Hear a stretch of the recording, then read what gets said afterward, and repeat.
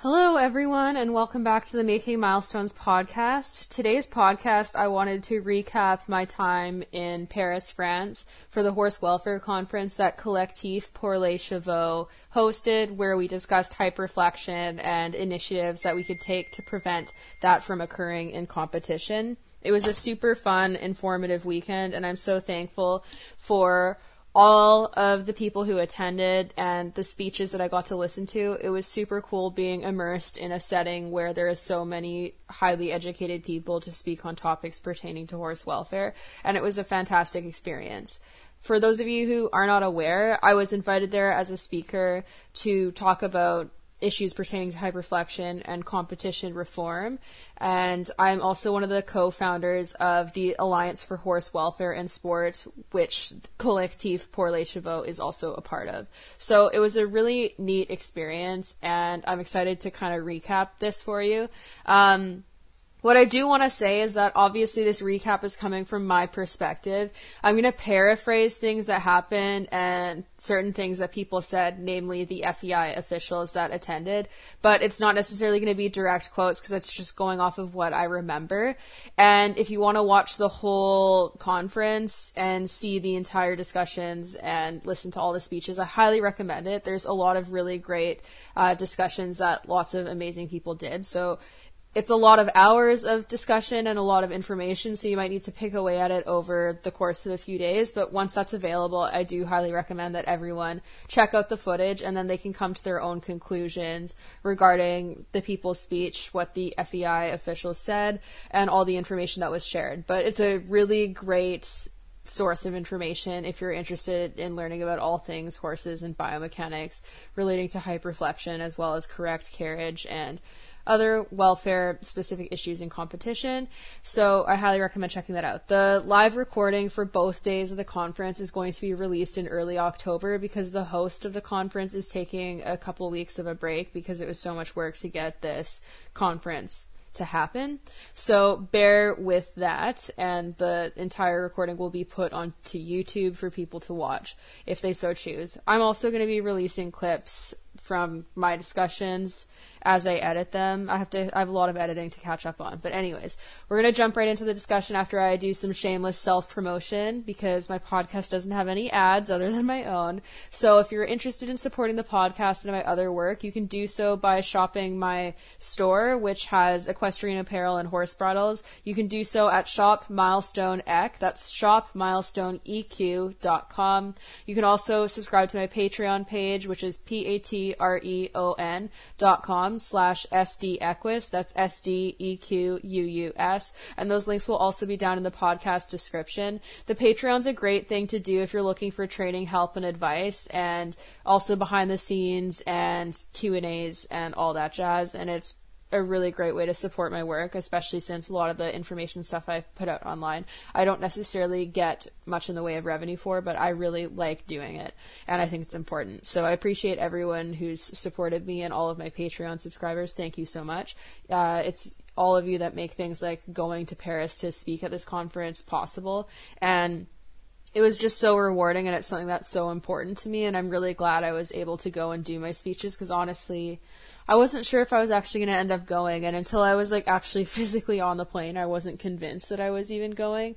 So anyways, let's just jump right into it. So when I flew into France, I actually went to Normandy first, and I rode with Lauren Allport and got to hang out at her farm, which was awesome. It was really nice and refreshing to be with someone who competes at the level that she does and just see all of the horse-centric care that is at her farm, like her competition horses living outside, getting to be turned out in herds, being barefoot and competing barefoot. I hadn't realized that Gabbana competes barefoot, and I think that's super cool. So it was really nice, and it was a heat wave, so it was really hot. But outside of the heat wave, the whole time in Paris was really nice. I was just like, oh my god, this is so warm. And I was dying a little, my little Canadian heart, because it was 30 to 35 degrees on all of the days that I was there. Brutal. But it was super fun. I got to ride at Lauren's farm and ride several of her horses, including Gabbana, Boo, Urano, and and Fernanda, that's who I'm forgetting. all of which are super lovely. And then I also helped gallop some of her clients' racehorses, which unfortunately for the vlog, that's not going to be on video just because to respect clients' privacy, like we didn't take any video of that. I just got video and GoPro of me riding her horses, but it was really fun. And I actually loved getting to ride the racehorses there because like what I noticed is they're all so much better behaved than the ones that I would gallop here when I was galloping racehorses here in Canada. And it was really nice. Like they were just like, they hack them out and they also like work them both directions so that they're not just going to be one-sided. And it was just really cool to see the way that they did things because it was just so different than a lot of what I was introduced to in Canada. And the horses were better behaved because of it, because they also got turnout. And I think the hacking is also great for their brains because they had to hack all the way down to the track and whatnot. And so there's way more warm up and stuff than what you typically see or what I typically saw when I was doing galloping here. And it was just really nice and refreshing. And it was also super cool to hear about like how like the racing industry works in Europe, because it is quite a bit different than it is in Canada and the US. And they also have like more drugging related rules, which is also great. So yeah, that was so fun. But anyways, this podcast is mostly going to be a recap of the conference, and the vlog with Lauren, I think, will give a good recap of the time that I spent at her place, and that'll be up on YouTube at some point. So you can check that out then. Anyways, so my speeches at the conference that I did were on non-horse friendly riding, as well as the need to speak up in the industry to promote better welfare practices, how to do so, and why I felt it was important, in addition to my journey in self-reflection and altering my riding practices and kind of where I landed where I am today in speaking up for horse welfare. And so I'll also post those full discussions on YouTube at some point so that people can listen to them and check those out. There was also a lot of other people who were speaking. Like I can't even count how many speakers there were. There were tons. The speakers included osteopaths, veterinarians, like equine veterinarians, body workers, lawyers, and just all sorts of professionals in the industry, including bit fitters, saddle fitters, everything. Just virtually everything you can think of. It was really, really great, and there's so many good speeches. So yeah, once again, I cannot stress enough rewatching the live once it's available. But what I do want to talk about is the fact that there was so much information shared and so many scholarly sources and like credible citations that were given by all of the presenters that, in my opinion, it should pretty unequivocally prove the need for change in the competition world and why hyperflexion is such a prevalent issue that really needs to be discussed. There was so much given, like by way of studies on hyperflexion, or even just riding behind the vertical, and LDR, which is low deep round. I'll talk more about what that is in a second.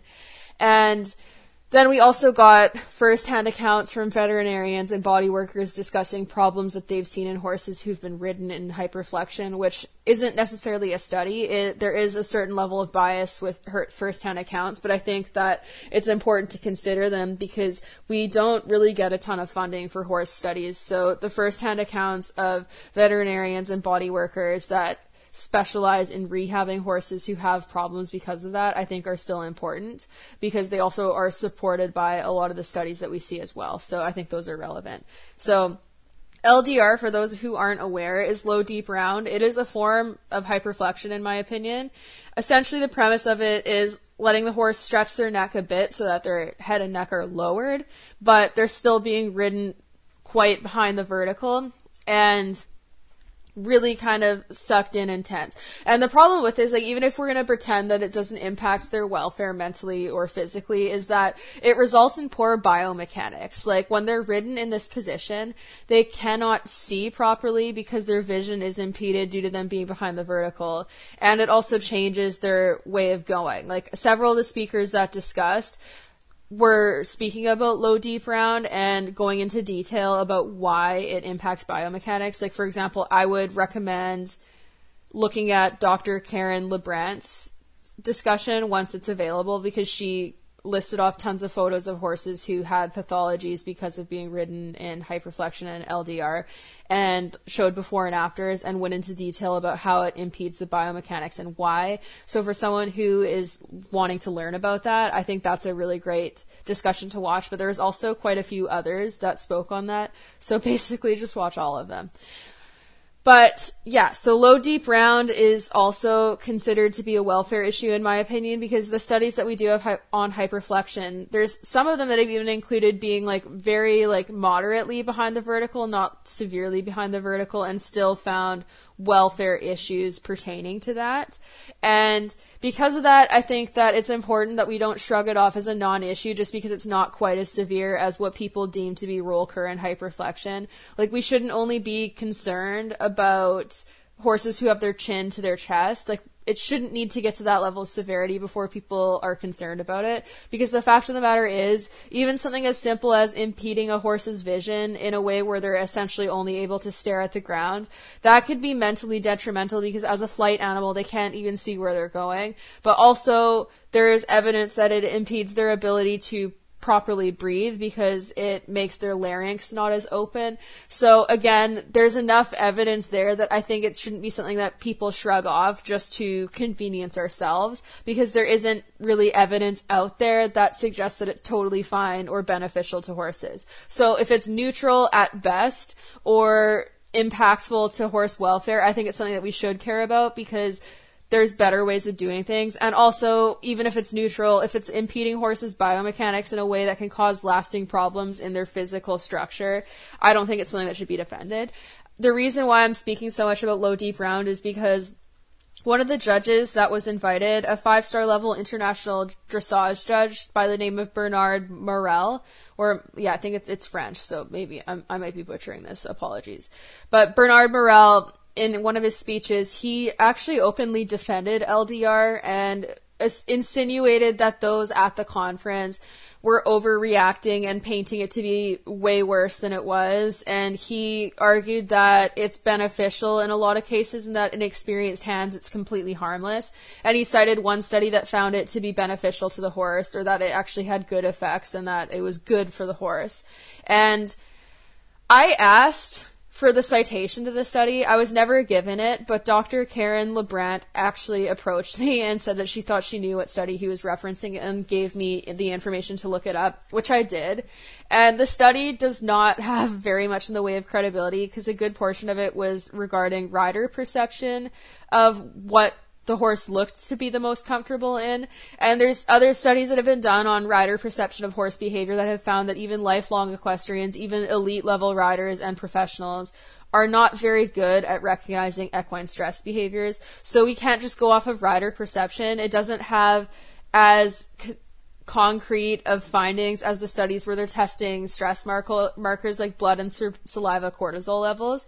So it was just a weird study to cite. And also, when we have so many different studies now finding that behind the vertical, LDR and roll cur / hyperflexion are damaging to the horse mentally and physically, it is an indicator of confirmation bias for a judge to find one study that supports what they want to believe and cite that while ignoring all of the other information that was given.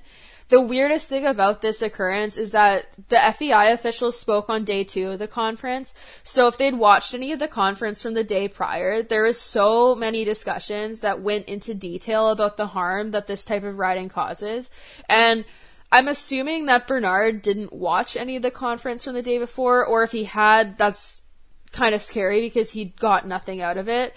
But I do find it odd that the FEI didn't at least debrief him on what was discussed to try to avoid him saying that, because I think what was most striking to me about this situation is not the fact that he believes that, because I already knew that judges had to have that type of belief system in order for it to be so enabled in competition.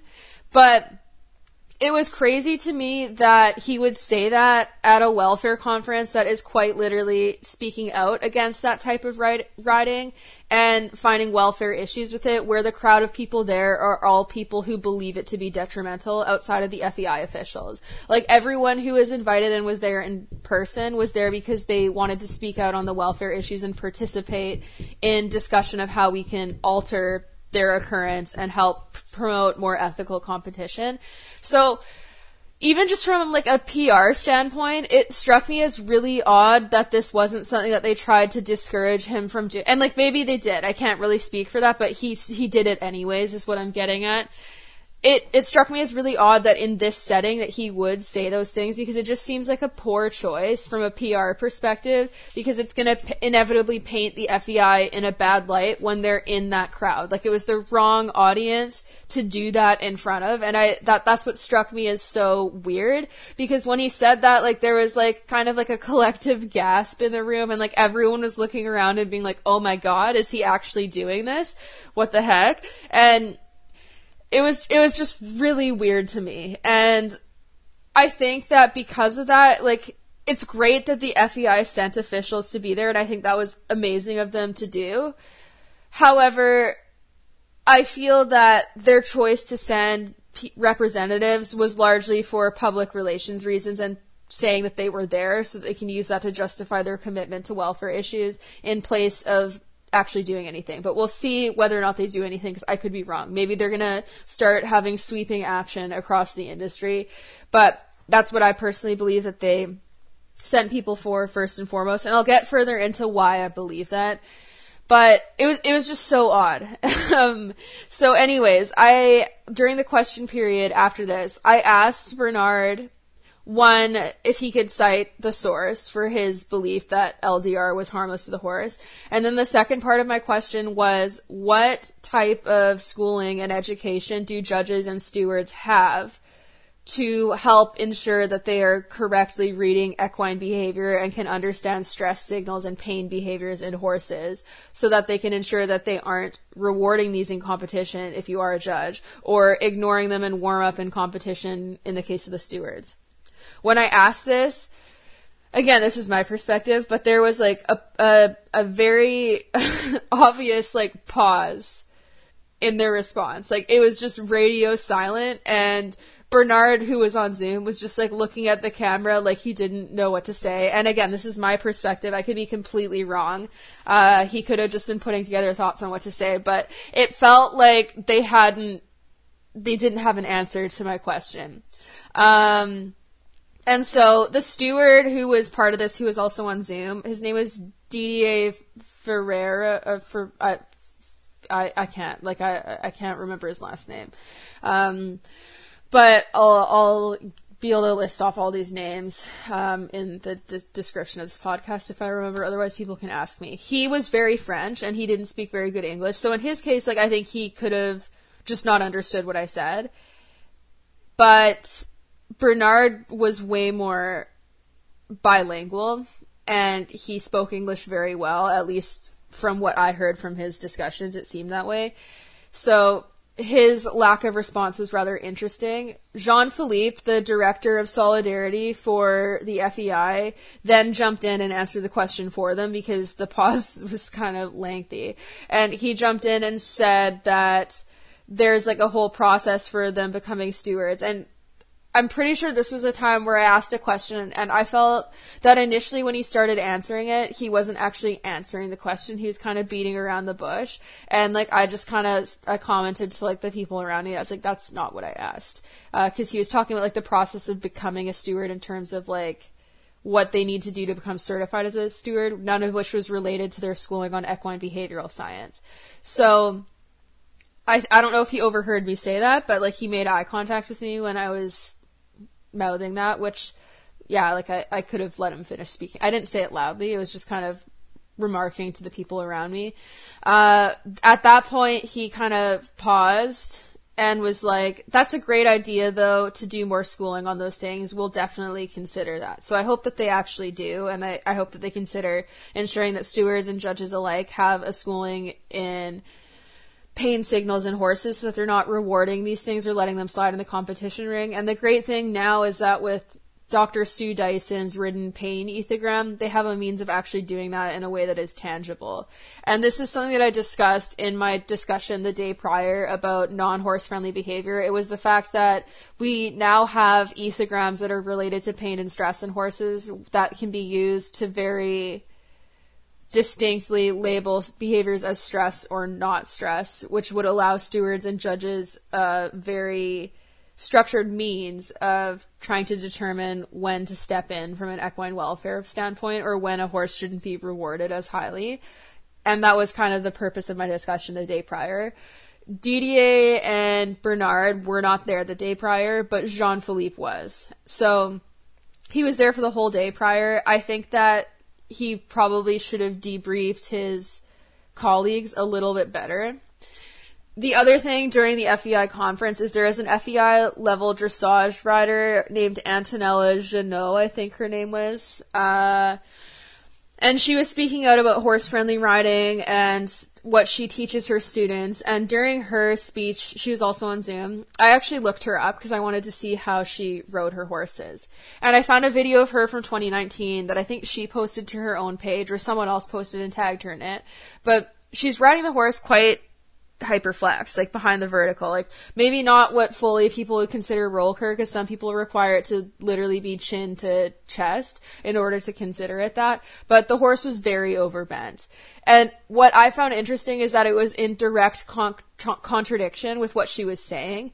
And perhaps she doesn't ride that way anymore. Maybe something has changed in the last 4 years, because people can change. I wasn't able to find any more recent videos, and the ones that I found from prior to 2019 also confirmed that she rode that way. There's some in competition where she was riding quite overbent. So I found that interesting. And if anyone's interested, I can also send them the video that I found of her. I saved it just in case it gets deleted at some point. But it didn't support what she was advocating for in her speech. It kind of contradicted it, unless she's truly not aware that it is like riding quite overbent, and she has a different standard of what she considers that to be. But she was talking about like horse-friendly riding and how she teaches her students and just corrects dressage and whatnot. Like, for hers, I'm more so paraphrasing because I can't remember as distinctly exactly what she was saying. All I remember is that I felt it was distinctly in contrast to what I was able to find of her riding. I remember more distinctly what the FEI officials said, because it was so shocking to hear an FEI 5-star judge say what he did about LDR in a room full of people that were very much against that. So I remember that very clearly, and I also remember Jean-Philippe stepping in my opinion, what was to like rescue him and Didier, the steward, to put on a discussion about how they're going to improve stewards and judges' knowledge of equine behavior, because Bernard didn't know what to say. And then after that question, during the question period, he went off camera on his Zoom call. Like, he was kind of just like, you could see his hands moving off the screen in some cases, so he's still there listening, but he just like left after that and like was putting on a suit in the background. Like you could just see him putting on a suit jacket and like adjusting a tie. It was kind of weird. So yeah, he dipped out after that question, which was interesting. So the FEI discussion was very eye-opening to me too, because when Jean-Philippe spoke, he was talking about the initiatives that the FEI does for horse welfare, and he acknowledged that there's room for improvement, which is great, but there was also things that he did, like quoting directly from the FEI Horse Welfare Code of Conduct, which I found interesting again, because he quoted it as if to discuss, like, look at what we're doing for horse welfare. This is so great. But I'll read out to you what it actually said, because it was in contrast with what the FEI is actually doing. So that's what I found so interesting, because there are certain aspects of it, like the first 2 sentences of this FEI Horse Welfare Code of Conduct, in my opinion, directly conflict with what the FEI is actually doing. And the day prior, this was exemplified by way of people sharing numerous competition photos and videos of horses being ridden in a non-horse friendly way, both recently and in the past, which showed like a consistent, consistent pattern. In addition to there actually being studies that have found that horses at the upper levels are rewarded more highly for being ridden behind the vertical. So there's evidence that there's non-horse friendly riding occurring at FEI competitions, but I'll read you the Horse Welfare Code of Conduct, and you can also look it up to read all of it in entirety if you want to. So the very first couple sentences say this: the FEI requires all those involved in international equestrian sport to adhere to the FEI Code of Conduct and acknowledge and accept that at all times the welfare of the horse must be paramount. Welfare of the horse must never be subordinated to competitive or commercial influences.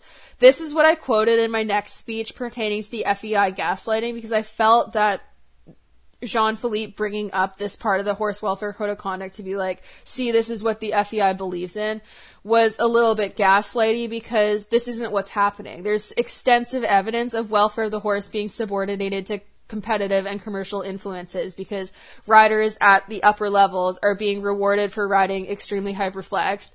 In cases where people have been documented riding in complete roll cur with the horse's head to the chest, and those who have documented it have tried to report it to the FEI. They've been brushed off and told it's not an issue that the FEI can step in on, which again shows that it doesn't matter if the horse's welfare is subordinated to competitive or commercial influences, because they don't protect them in those cases.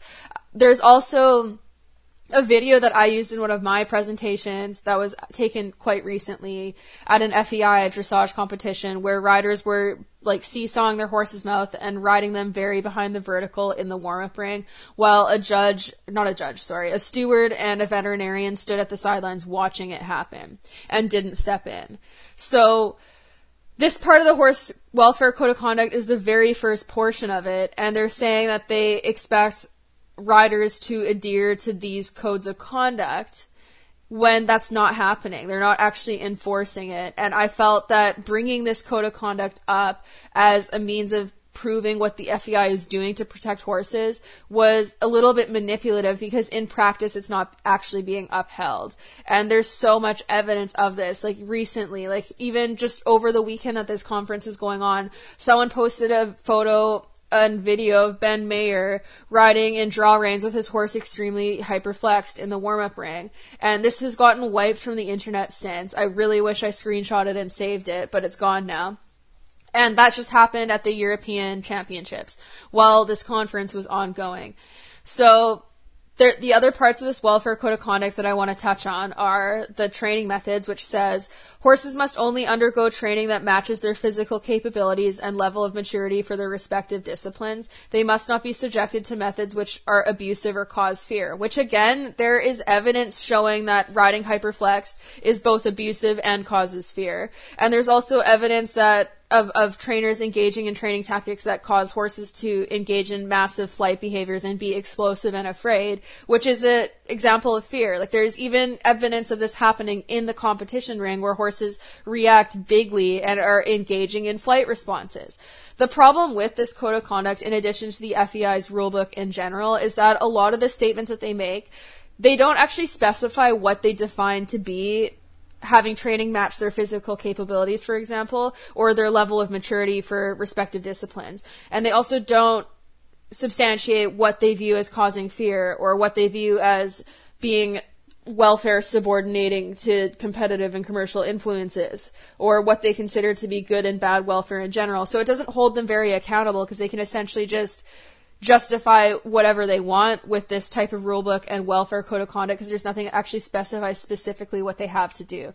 And there was a lawyer at this conference named Jean that spoke about like this exact thing, and how that there needs to be more clear, cut and dry means of describing what the FEI is labeling as good and bad welfare to hold them more accountable, and so that it can be more closely enforced. Because riders could also argue that they're not doing that when there's no clarity in the rule book about what they consider to be good and bad welfare. Another thing is that this also says that the horses must be allowed suitable rest period between training and competition. Additional rest periods should be allowed following traveling. Again, they don't state what they view to be a suitable rest period. For some, that could just be like a day off or whatever. And for others, that could be like a week or a month off. There's also a commentary on health status. No horse deemed unfit to compete may compete or continue to compete. Veterinary advice must be sought whenever there is any doubt. And again, there's nothing that's substantiating what they consider to be not fit to compete. Again, Then there's some weird ones too. Like, mares must not compete after their 4th month of pregnancy or with a full at foot. Like, obviously with a full at foot, no. But for the 4th month of pregnancy, they're so early on that they're not even showing any signs of being pregnant. Like, you can't, they don't even look pregnant. So that's a little bit weird. But again, that's like probably the only thing on here that actually has a specific measure of what they consider to not be fit, because it specifies the 4th month, which means that's very clear to riders. After the 4th month, you can't compete a pregnant mare. Then they have misuse of aids. Abuse of a horse using natural riding aids or artificial aids, whips, spurs, etc., will not be tolerated.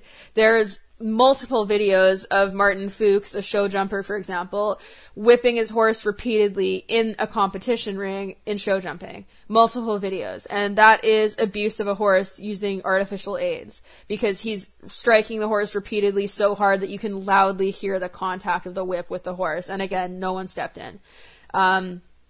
So it says that what else should we look at? Humane treatment of horses. It says that incidents of injuries sustained in competition should be monitored. Again, I don't feel like this is being closely monitored enough.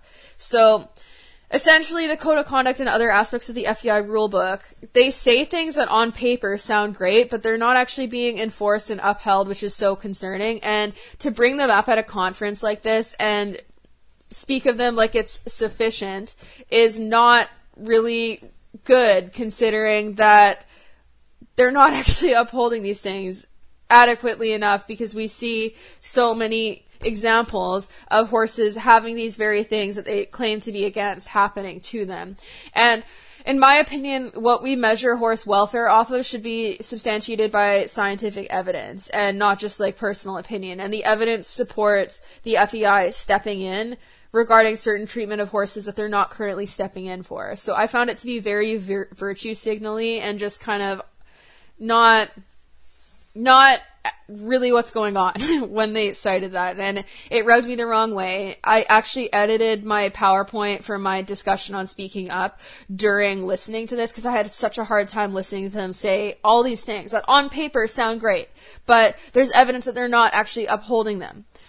And so I edited and I added the slide to my presentation about gaslighting, in which I quoted the first 2 sentences of their horse welfare code of conduct and stated that in practice they're not actually upholding this. So I felt that it was gaslighty for them to cite that as if it's something that they're doing when there's evidence that they're not doing it, based off of everything we've seen at this conference. And that was the point in my speech at which Jean-Philippe, the director of Solidarity, actually exited the room with his laptop. He left after that slide, and he came back near the very end of my discussion, but he was gone for all of it. And I'm pretty sure that my presentation is the only one that he actually left for, because it was like noticeable. Like, Alina, who is managing the live stream, actually commented in the live stream, Jean-Philippe, director of Solidarity, has now exited the room. And it was like right at the start of my speech, and he didn't come out until he come back until the very end. And I'm pretty sure it was the only speech that he left for. I can't speak for that. He might have left for short periods to go to the bathroom, but like this seemed more deliberate. He brought his laptop with him, which suggests he's not going to the bathroom, in my opinion. I don't know what he was doing.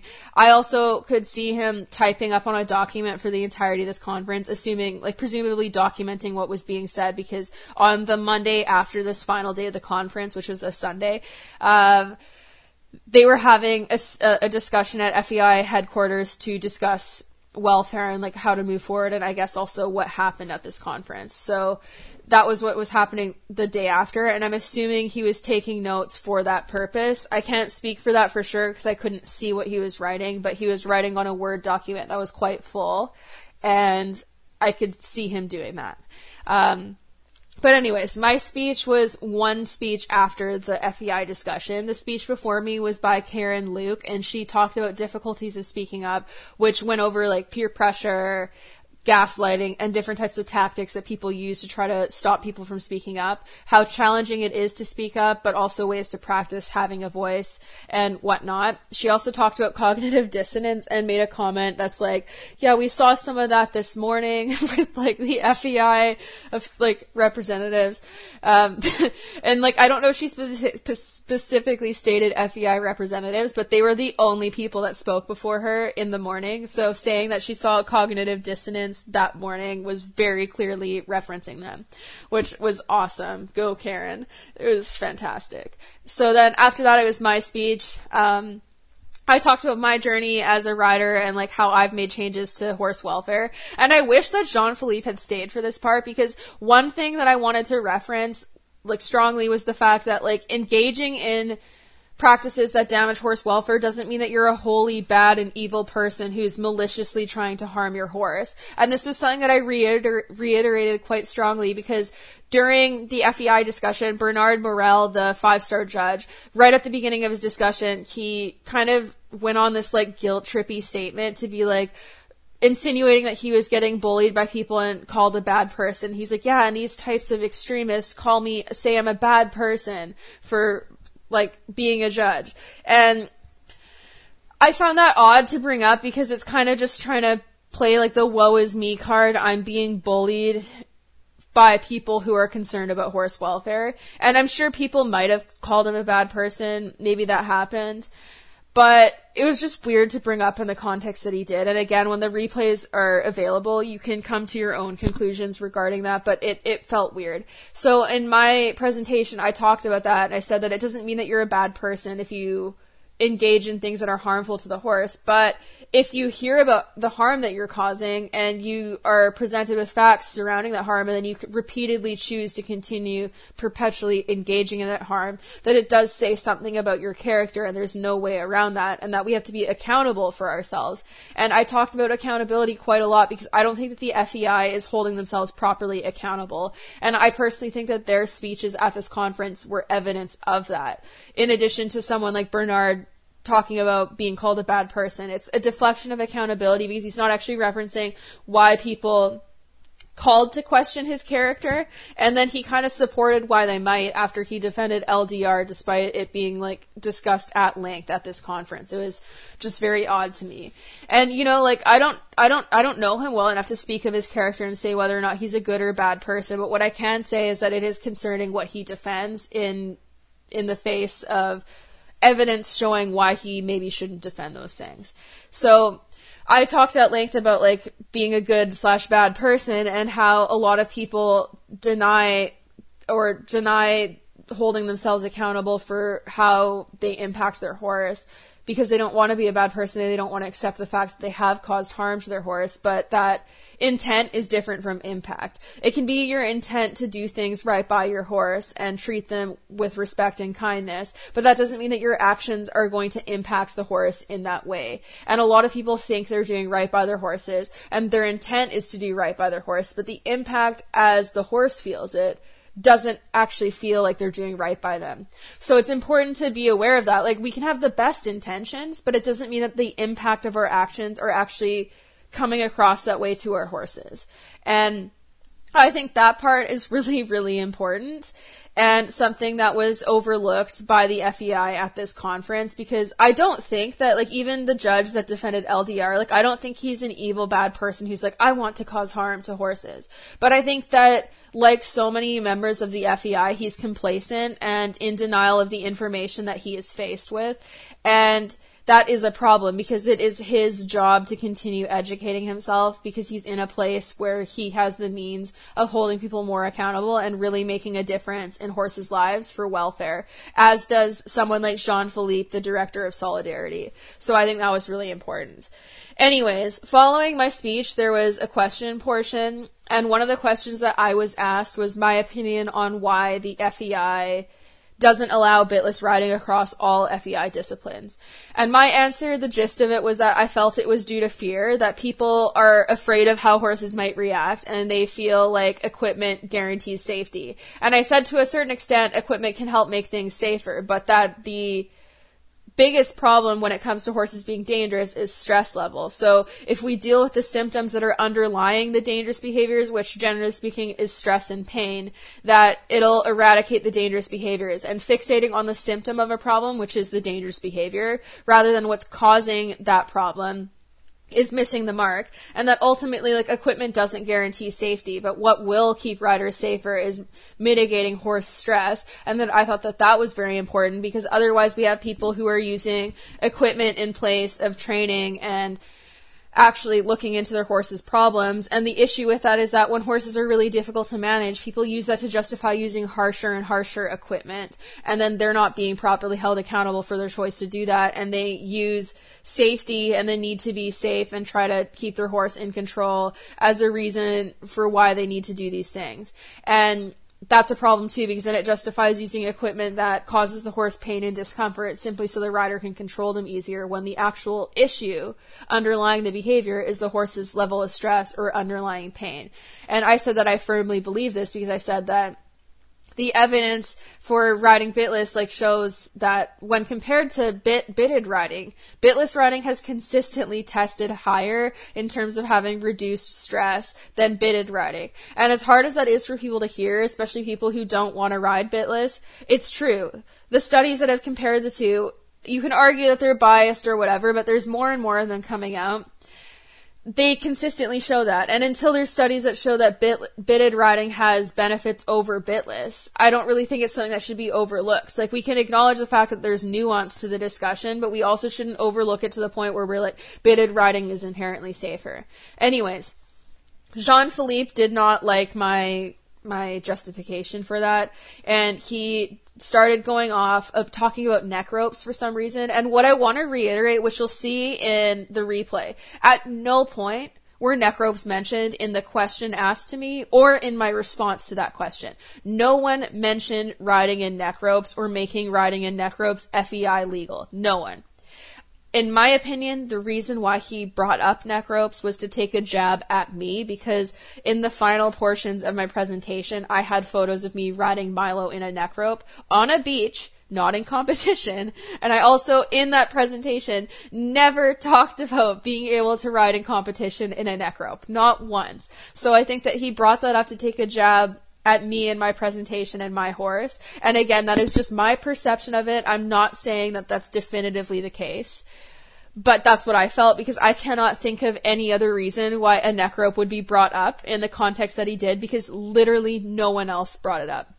So anyways, he starts going off on a tangent about neck ropes and how dangerous it is and how it will increase risk and that there can be crashes and that it's dangerous to horses and riders and that riders who have dangerous horses could end up riding bitless or in a neck rope and causing accident to themselves and horses.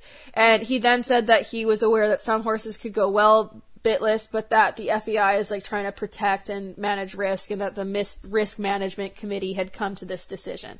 That's really paraphrasing and shortening what he said, because it was quite a long statement where he just repeatedly was talking about risk and danger.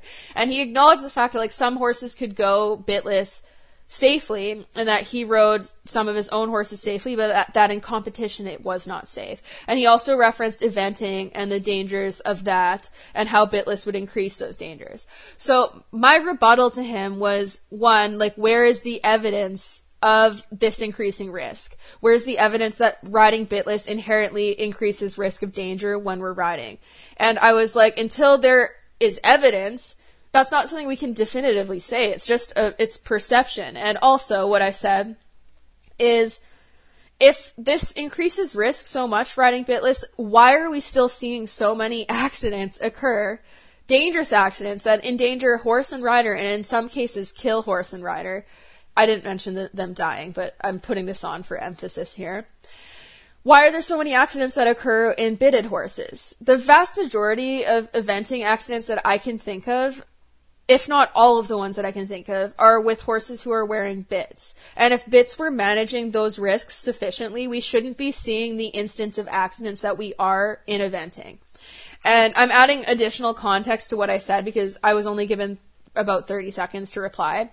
But that was kind of the gist of what I was getting at, is if bits actually created safety, we shouldn't be seeing the number of accidents that we are, and we still are frequently seeing horses be out of control, engaging in dangerous behaviors, endangering themselves, endangering riders, whether they're wearing a bit or not. And that shows that there's room for improvement on whatever is creating this danger. That shouldn't be ignored. Anyways, Jean-Philippe tried to cut me off like twice or 3 times, and I had to be like, I'm not finished talking, let me finish, and then be like, I'm not finished talking, let me finish. If you let me finish, you'll understand what point I'm actually trying to make. And Eva, the host, actually had to step in and say, let Shelby finish her point. And then at that point, he stopped cutting me off, but it was only when Eva stepped in.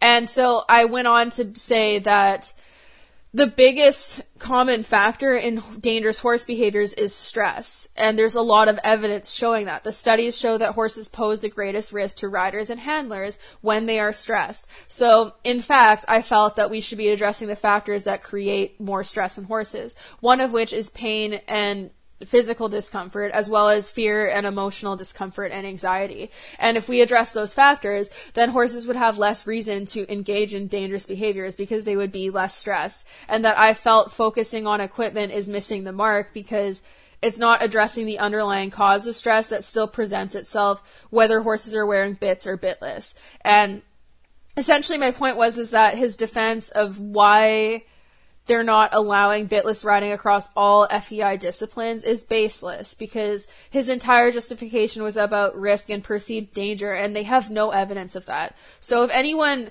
contacts the FEI, or if an FEI official happens to be listening to this, which I doubt they will, provide the evidence. I want to see the evidence of increased risk with bitless riding, and the evidence that bit-ridden horses are inherently safer, because if that evidence doesn't exist, that's just an excuse. And until that evidence does exist, it's a moot point. The other thing that I stated is that riders who have horses that are out of control bitless, which was one of Jean-Philippe's statements, is that people will come in that don't have the skills to ride bitless and will be out of control and endanger themselves, others, and their horse. I don't believe that's a thing, because at the end of the day, people who are competing at the FEI level have paid a lot of money to get to that point and be at those shows. Why would they disadvantage themselves in competition by riding in equipment that their horse is out of control in? In my opinion, that makes absolutely no sense. And if, on the off chance, if anyone would actually do that, I really don't believe it would be a high volume of people. And another point that I made is that whether a rider is riding bitted or bitless, they should not be enabled in engaging in dangerous behavior on showgrounds regardless. Like, they should be excused from the warm-up ring or the class if they're endangering themselves, their horse, or other riders. It shouldn't matter what equipment they're using. If they're out of control and they're riding dangerously, excuse them. It's not a matter of equipment. It's a matter of like what the horse is doing and whether or not they're endangering other riders. And so I still firmly believe this point that I made, because he had no real rebuttal, and like, yes, we were cut off because we had to move on to the next point. But there wasn't sufficient evidence that the risk that he was so afraid of was even present. And I think that's an important takeaway from this whole thing, is that a lot of their justifications and their excuses as to why they care about horse welfare are unfounded. There isn't sufficient evidence that they're adequately upholding their horse welfare code of conduct. And in fact, if there's really prestigious riders that are engaging in problematic practices that have been shown to cause horses harm, they oftentimes get a free pass, and the FEI is willing to look the other way, even when people report those instances to them with proof. There was another speaker by the name of Crispin, who was a horse show photographer, that showed a series of photos of a horse literally being ridden chin to chest in roll cur. And he said he had over 1,600 photos of this horse during warm-up. And he showed like probably 30 plus images of this horse, all extremely overbent. And he said he reported it to the FEI and was concerned about the horse's welfare, and even offered to send them his full memory card of all of the images. And the FEI said they would look into it, and then ultimately said it wasn't sufficient evidence. So even when people try to report things that are harmful to the horse, and that there's evidence of the harm that these practices cause the horse, if it's a big enough rider, they oftentimes don't step in. Another thing that was discussed at this conference was an incident that happened at the 2011 or 2010 World Cup with Patrick Kittle, where he was riding around on a horse in roller and its tongue was hanging out of its mouth, and it was a blue tongue. It was blue. You can look it up. You can look up Blue Tongue World Cup on YouTube and see it for yourself. He then stops the horse and leans over, and it would look to the unsuspecting eye that he's feeding the horse a treat, but he's actually putting the blue tongue back in the horse's mouth, and then he continues on riding in roller. Someone else's presentation mentioned this and stated that he is actually on a committee for helping decide rules and regulations for FEI now, despite that happened. And again, that was 2011. Maybe he's changed his practices since, but still very scary that people with that level of corruption and provably harmful riding have been put in positions of power with the FEI. So ultimately, my concerns with this conference were that I don't think the FEI sufficiently showed a desire to change. There were certain things that they said they would consider. We discussed specific initiatives that could be done to help improve horse welfare, which is great. But ultimately, I'm not sure if they're going to be committed enough to do those things, if it means having to step on the toes of high-profile, upper-level riders who have lots of money and give lots of money to the FEI. I'm not fully convinced that that will happen, but I hope it does, and I hope at the very least that this conference will cause buzz and discussion that will lead to pressure that will make them change. In my opinion, I don't think appealing to morals is going to make enough change for FEI rules, because I don't think that a lot of the people in power are operating on the same morals that all of us who want to see change have. I think that ultimately what will appeal to them is loss of revenue and loss of ability to continue participating in the sport, and having their sponsors kind of pull back and just losing public support. I think that'll be what actually pushes them to change, because I think the biggest motivator to keep things how they are is the revenue. Lastly, what I want to reference is that there was 2 different vets that talked about being whistleblowers in the community of the corruption that they saw in the FEI and FEI sports, and they spoke out on that. One of them spoke in French mostly, so it was harder to follow his speech, but there should be subtitles and translation on the replay, and his story was absolutely insane with the level of corruption he faced, and he was like threatened by people, and his family was threatened. Very, very scary. His name was Jacques Nardin, so you can check out his speech at some point. And then the other was the host of this conference, Eva van Avermaet, that talked about how she was essentially pressured to be pushed out of her role as an equine veterinarian because of blowing the whistle on problems that she saw in the competition ring. So there's pressure involved to try to silence people on speaking these things, and there's been enough chances where people have reported problematic practices to the FEI and been brushed off and even had these things covered up. So I personally think that what will bring the most change is financial pressure and the pressure of the social license being revoked from horse sports. And I think that is what will speak to people in charge the most, because they are not operating on the same moral high ground as people like myself and others who want to see change in welfare. They're operating on a profit high ground, with that being what is most important, despite their horse welfare code of conduct saying that commercial and competitive influences should never come above horse welfare.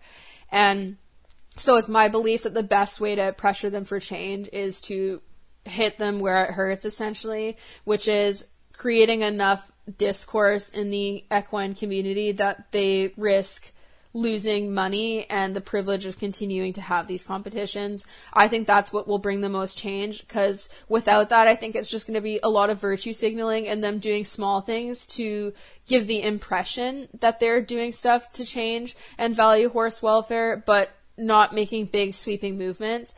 And I do acknowledge that there's a lot of hoops for them to jump through, because the FEI is like a government and it can take some time to enact change. But as it stands, they've had like well over a decade of people being concerned about roller and hyperflexion with very little in the way of change. And if anything, there's been change that's been bad, like them removing specifics pertaining to horse welfare in their rule book, like, and the specifics in the rule book that discussed what dressage was judged on. And that's concerning because it specifically said that the horse should be on or in front of the vertical, which is concerning. So I think that's a not positive change that was made. Anyways, those are my thoughts on what happened at the conference, and that's my recap of what happened. I encourage you to watch the live stream and come to your own conclusions and listen to all of the discussions. And let me know what you think. That's my perspective of what happened, and there was a lot of things that I've missed because I'm just paraphrasing the things that were most memorable to me during that conference. But yeah, that's my experience in Paris at the conference. I really enjoyed being there, and I made great connections with people who were there to speak and listen to the conference, which is fantastic. So anyways, thank you everyone for listening to this discussion. I look forward to hearing everyone's perspective on the live once it comes out. And again, thank you for supporting my podcast, and you can check out ways to support me and the podcast linked below in the podcast description. And I appreciate everyone who listens to this and supports me. It's really humbling to see the level of support that I've gotten in the community and the number of people who supported my endeavors this whole way along. So thank you everyone, and I hope you enjoyed this podcast. And yeah, let me know your thoughts. If you have any ideas on how the FEI can improve horse welfare, definitely send it to them, comment it online, and let me know, because we need as many voices as possible. Basically, don't stop speaking out, keep pushing, because the other thing that I want to note is that they're definitely feeling the pressure, because Jean-Philippe actually approached the host of the conference at some point and asked her to silence me. He said, "The Canadian girl with the big mouth, can you silence her?" And that's paraphrasing again. I wasn't there, but he said it in front of multiple people and wanted her to silence me and Crispin, the show photographer who showed the very damning photos. And in my opinion, if he wasn't worried, he'd have no motivation to do that. And it was just very odd for him to try to silence speakers at someone else's conference. The host said he could host his own conference if he wanted to control who was speaking there. And so that was particularly interesting. There was also something that he wanted to get cropped out of the live stream that might get cropped out, because he said something that was kind of damning about, that indicated some level of awareness of corruption in the sport, is all I'll say. So, yeah, that was pretty damning. And he didn't want that, so he actually went to the videographer and asked him to crop it out behind the back of the host. And she found out and was like, "If you want something cropped out, you can just ask me," rather than going behind my back and doing it like that. And so that is the gist of what happened. So I do think that they're feeling the pressure. Anyways, thank you for listening, and that is the recap of my time in Paris at this welfare conference. And I hope you enjoyed listening to that and listening to my story. And thank you again, everyone. Have a great day, and thank you for listening to the Making Milestones podcast.